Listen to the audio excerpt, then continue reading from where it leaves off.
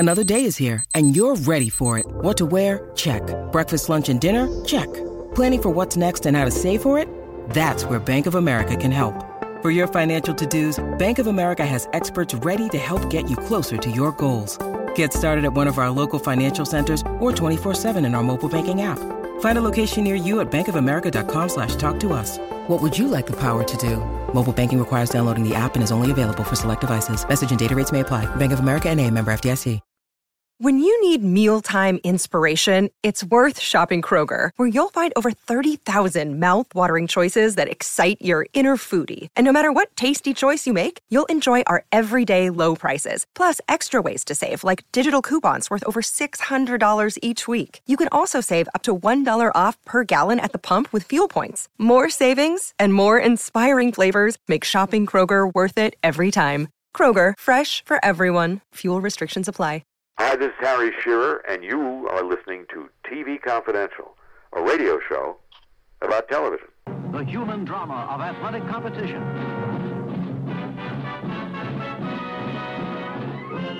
This is ABC's Wide World of Sports. Ed Robertson welcoming you to this week's edition of TV Confidential, radio talk show about television that will welcome back Grammy Award-winning singer, actress, and songwriter Toni Tennille in our second hour. Toni Tennille, the effervescent half of Captain and Tennille, who has also enjoyed a long and successful solo career as a recording artist and stage performer. Toni recently came out of retirement to take on the iconic role of matchmaker Dolly Levy in a brand new stage production of Hello, Dolly that will take place in November at the Yavapai College Performing Arts Center in Prescott, Arizona. Toni's very excited about this production, among other things. She will be sharing the stage with more than 50 student performers ranging from age 15 to age 70. We'll talk about that and more when we welcome back Toni Tennille in our second hour. We hope you'll stay tuned for that coming up later on. This hour, we will pay tribute to Tony Dow. Tony Dow, the actor known around the world as Wally Cleaver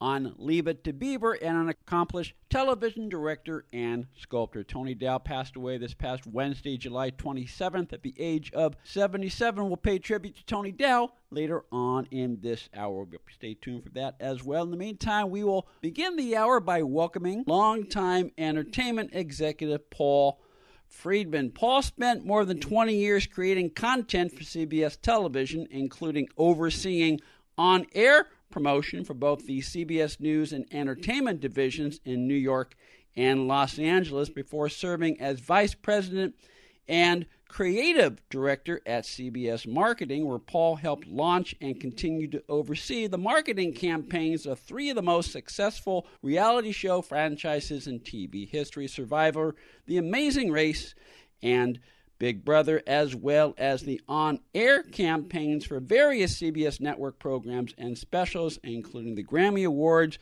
the Kennedy Center Honors, and the Victoria's Secret fashion show. Paul Friedman has also written for television, including the multi-part noir drama Angel Town. He has also published his first novel, The Unexpected Danny Green, the inspiring story of an African-American athlete who was born on the wrong side of the tracks, but who rises to the top to become a gifted boxer, a published author, and later a major Hollywood box office star. The Unexpected Danny Green, available right now through Amazon.com. Paul Friedman, welcome to TV Confidential.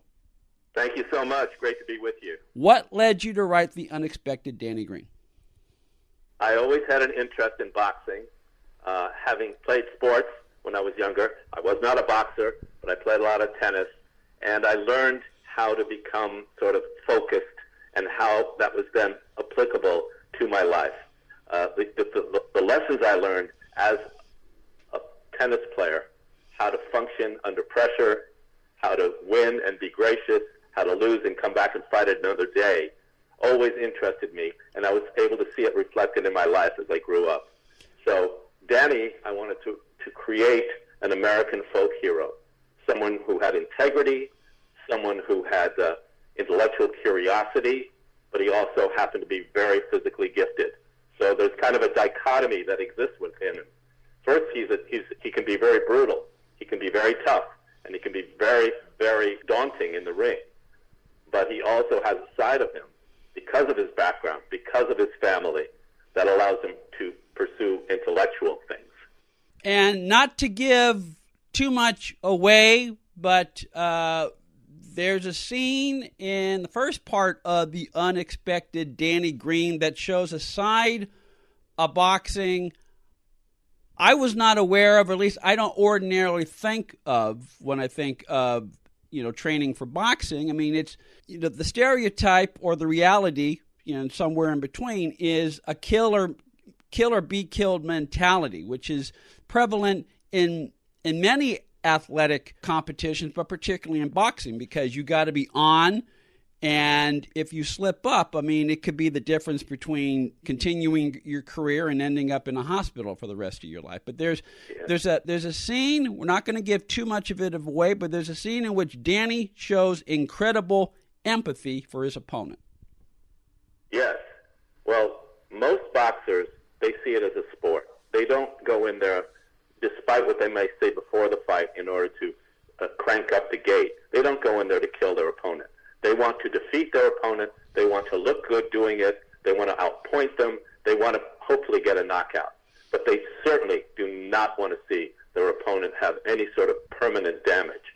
So when something happens to one of the boxers in a match with Danny, he is the first one to rip off his gloves, jump out of the ring, and try and assist. This is something he has absolutely no idea until it happens how lethal he can be. And there's something in it that pulls him up, that draws him to reality, and has him question what it is that he's doing. It's not unlike, I follow baseball in particular. It's not unlike what happens when a pitcher, like this happened the other night with the with the Angels game when they were playing Seattle. The pitcher let one loose, and the ball ends up hitting the batter in the helmet, and the batter went down. Everything dropped. The players from both sides converged, and it stopped being a game. It's like, okay, are you okay? Because you're a fellow athlete, you're a fellow human being, and that is something you definitely capture with boxing in the world of The Unexpected Danny Green. Thank you. That's something that I really wanted to show, that this man, he is a multidimensional person. He's an empathetic guy, he's a sympathetic guy, but he's also a guy who's capable, because he happens to have a punishing left hook, of taking out his opponents. This is something he discovers very early. He happens by a gym where he sees older men working out. This is in the South, in Mississippi, back in the 80s. Actually, it's the late 70s. And it's not a gym like we know today. It's not a gym where there's chrome weights. It's very fundamental. It's very basic. And the reality of what happens in that ring is basically that it becomes a very sort of black and white issue. Are you going to succeed? Are you not going to succeed? And he discovers that he can take those older men for a ride that they don't expect. On the line with us is Paul Friedman, longtime executive for CBS Television and the author of The Unexpected Danny Green. The Unexpected Danny Green, new novel that chronicles the life and career of an African-American athlete whose sense of purpose, thirst for knowledge, deep-seated sense of morality, and hard-earned physical prowess not only take him from Mississippi to Manhattan and finally to Hollywood, but make him a true American folk hero in the process. The Unexpected Danny Green, now available through Amazon.com. Did you pattern Danny after anyone in particular? He is an amalgamation of several boxers that I have witnessed through the years. I was very fortunate. I had a teacher, and he and I used to watch boxing together. He used to point things out to me. He used to show me how a subtle change might affect the advantage of a particular fighter, how something might shift in an instant, how momentum could shift. And I would just watch these different fighters. And I think, as you've said, there are about 5 different boxing matches in the book, although it is not a book primarily about boxing. And in each one of those matches, something happens that's unique, and it changes Danny. And those were all things that I witnessed in separate matches through the years. Everything that happens in these fights has actually happened in one way or another. You answered the question that Danny is an amalgam of several boxers that you either saw or got to know. And this probably says more about me than anything else. But the fact that the novel is set in the 70s, when I read the chapter where Danny stays behind to help with hurricane relief efforts in Jamaica, I immediately thought of Roberto Clemente, who was a superstar athlete, MVP for the Pittsburgh Pirates, if I remember correctly, and who, like Danny Green, was also a great humanitarian. And that's many athletes, regardless of their sports, they usually do charitable work. They don't make it as publicly known as Roberto Clemente did, but Danny Green is one of those exceptions. It's like that's part of who he is. He's in a situation. I'm in a position to help. I'm going to do the right thing. Yes. I actually had the experience of living through Hurricane Hugo. I was stuck down there. So a lot of that comes from experience I had, things I saw, and I just thought, wouldn't this be an interesting way for Danny to show his humanity and show his empathy and understand just instinctively what it means to help other human beings in need. I might say at the beginning of the book, the reason he's the unexpected Danny Green is because his brother is born. He's an older brother born between them. And his mother is told by the doctor, you can't have any more children. She and her husband, Joe, are crushed with this news, or by this news. And when she finds out she's pregnant again with Danny, it's an incredibly celebratory moment for them. So he's unexpected. He's unexpected throughout his life. And things that happen to him are certainly unexpected. They never see this kid coming. He's thrust into the world, and he achieved things that nobody could have anticipated. Right, and as we touched on, he's not only unexpected in that he wasn't expected to be born, but he often takes actions that you don't expect him to take, or that you certainly don't see in the world of professional boxing, as one example, as we touched on early in our conversation. The Unexpected Danny Green, available through Amazon.com. Paul Friedman is the author of The Unexpected Danny Green. He's spending a few minutes of his day talking to us about his novel. A little later on, we'll ask Paul a couple questions about his television career. But first, This Week in TV History now has its own podcast you can enjoy. This Week in TV History with Tony Figueroa on Apple Podcasts, Spotify, Google Podcasts, and wherever else you find podcasts. Stay with us, folks. We'll be right back. The Unexpected Danny Green is a historical novel in that it is set against the backdrop of the 1970s and the 1980s. You mentioned, some of the things you write about were based on things you experienced earlier in your life and your career, and you worked that into the story. Was that part of the reason why you decided to set it in the 70s and the 80s and the 90s versus making it a contemporary story, setting it today? Yeah, I think it was more of an era of a little more moral certainty or certitude, if you will, by setting the novel in New York in the 80s. It was a very rough and tumble time. The city had barely survived bankruptcy. It was coming back. The word gentrification was on everyone's lips. Would it change the city? Should it change the city? By setting it in New York and in Hollywood at that time, visiting Italy, as he does at one point, I thought those were very colorful locales, and it was a colorful time, a time when anything can happen, rough and tumble places, tough to succeed, and it presented unique challenges for Danny. I mean, walking on the street in New York, you took your life in your hands, and he could be celebrated one moment, and people cheer for him, and the next moment he would be an obscure person, just like anyone else, walking in Manhattan or appearing in Hollywood. I also thought there was kind of a richness about that time. The reflections that I had about that time in New York really were very resonated with me, were very visual, and I just decided to write about them, to describe them, and put Danny in that place. You understand, oftentimes, when you're writing, you work and all of a sudden the character starts telling you where he wants to go. Oh, exactly. No, I know about this from my own experience writing both fiction and nonfiction. A colleague of mine, I use this example all the time. He often will start with an outline, a bare bones outline, bullet points, just to kind of guide him where he wants to go in the story he wants to tell, but he's never wedded to the outline. The analogy he always uses, Paul, is that your outline is no different than a road map. A road map can say, okay, I can get from San Francisco to L.A. directly by taking the 5 or directly by taking the 101, or I can make a stop here, make a stop there, and I'll eventually get from San Francisco to L.A., but it might be a little more roundabout. And in the course of making those side steps, you discover something about the story or the character that you hadn't realized when you originally set out and did your outline. Absolutely. I tried to write myself into corners and then maybe go out for a jog or sleep on it and come back and figure out how to solve it. And the great thing about sort of the creative process, as you know, is the discovery of where you're going to go, where the characters are going to take you, and what they want to say.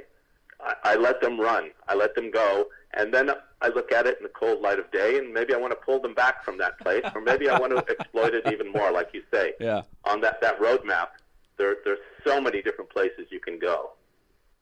On the line with us is Paul Friedman. Paul Friedman, longtime executive for CBS Television and the author of The Unexpected Danny Green, new novel about an African-American athlete who overcomes his humble beginnings to become a major player in the worlds of sports and entertainment. Set mostly in the 1970s and into the 80s and 90s, The Unexpected Danny Green captures a big swath of American culture and American life while also focusing on character integrity and how to best rise above life's inevitable obstacles. The Unexpected Danny Green, available through Amazon.com. What led you into television? Acting. Okay. Why else does anyone get into the entertainment business? Everyone fantasizes about themselves being an actor. I pursued that. I was at UCLA studying political science, and one night a friend said, "Come by this workshop. I want you to meet this coach." And I went, and I was completely floored by what I saw, the work I saw, the insight he had, and I joined the workshop. So at night I was going 3 nights a week, studying the great plays, doing scene work, and then in the day I was studying political science. When I got out of school, I struggled for a while, and I finally got a job as a page at CBS. Mm-hmm. And that was an interesting time, interesting experience. From there, I graduated, a lateral move to the mailroom. I was on my way up, baby. Yeah. And I got to tell you, I really misunderstood what being in the mailroom meant. I thought, okay, now I'm going to be in the building, and people will notice me. Unlike in the agency world, where they really keep an eye on you and they put you on a desk eventually, nobody was interested in helping to develop or promote anyone from the mailroom. But I was able to succeed by turning to writing. I started to work on short stories, and I showed my work to somebody, and eventually he took an interest in me and gave me an opportunity. I looked around the company. I said, where can you stay in this company and still be creative? And I realized it was the on-air promotion department, which is what it was called then. It's now the marketing department, where you could write, produce, create, and get something on the air.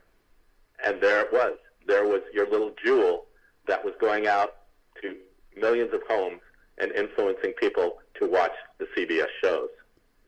You mentioned that no one discovers you in the mailroom. That's true, but you touch on an important thing for anyone, regardless of what industry they're in. I mean, look, most people, they start at the bottom and work their way up the top. And the way you become noticed is you tap into something in yourself, and you find a way to make Paul Friedman stand out from all the other people in the mailroom or all the other people in the department. And assuming your talent carries you, that's how you get noticed. Yes.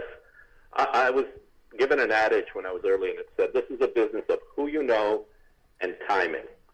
He says, but you've got to knock on 1,000 doors. Mm-hmm. When that door opens, you have to be prepared with your talent to take full advantage of that opportunity.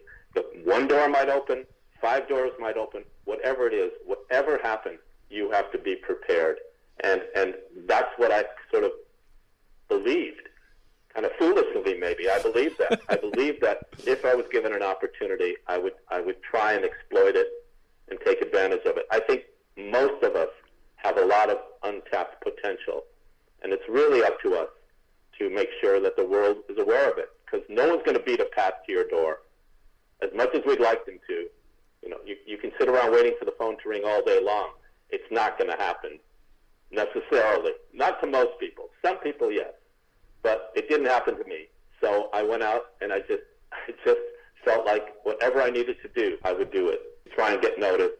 And then once I got an opportunity, I was going to be damned if I didn't take full advantage of it. Absolutely. On the line with us is Paul Friedman, longtime CBS marketing executive and the author of The Unexpected Danny Green. We'll continue our conversation with Paul Friedman at the end of our second hour. Among other things, we'll talk about some of the notable marketing campaigns that Paul worked on for such variety specials as the Grammy Awards, as well as such popular shows as The Amazing Race and Survivor. In the meantime, we'll take a look at This Week in TV History right after this. Be part of our conversation. If you like what you hear, have thoughts on this week's program, or have an idea for a future edition of TV Confidential, we'd love to hear from you. You can email us at talk@tvconfidential.net, talk@tvconfidential.net. You can also message us at facebook.com/TV Confidential, x.com/TV Confidential, or at TV Confidential on Instagram. And if you're listening to us on the TV Confidential podcast, please be sure to hit the subscribe button. This portion of TV Confidential is brought to us by our friends at Front Porch Realty, the community of realtors in the Northern Bay area of California that is committed to finding the solution that is best for their clients. Whether you're a first-time home buyer or looking to sell or lease your property in Northern California, call Karen Strain at 415-886-7411 or visit frontporchrealtygroup.com for more information on how they can help you.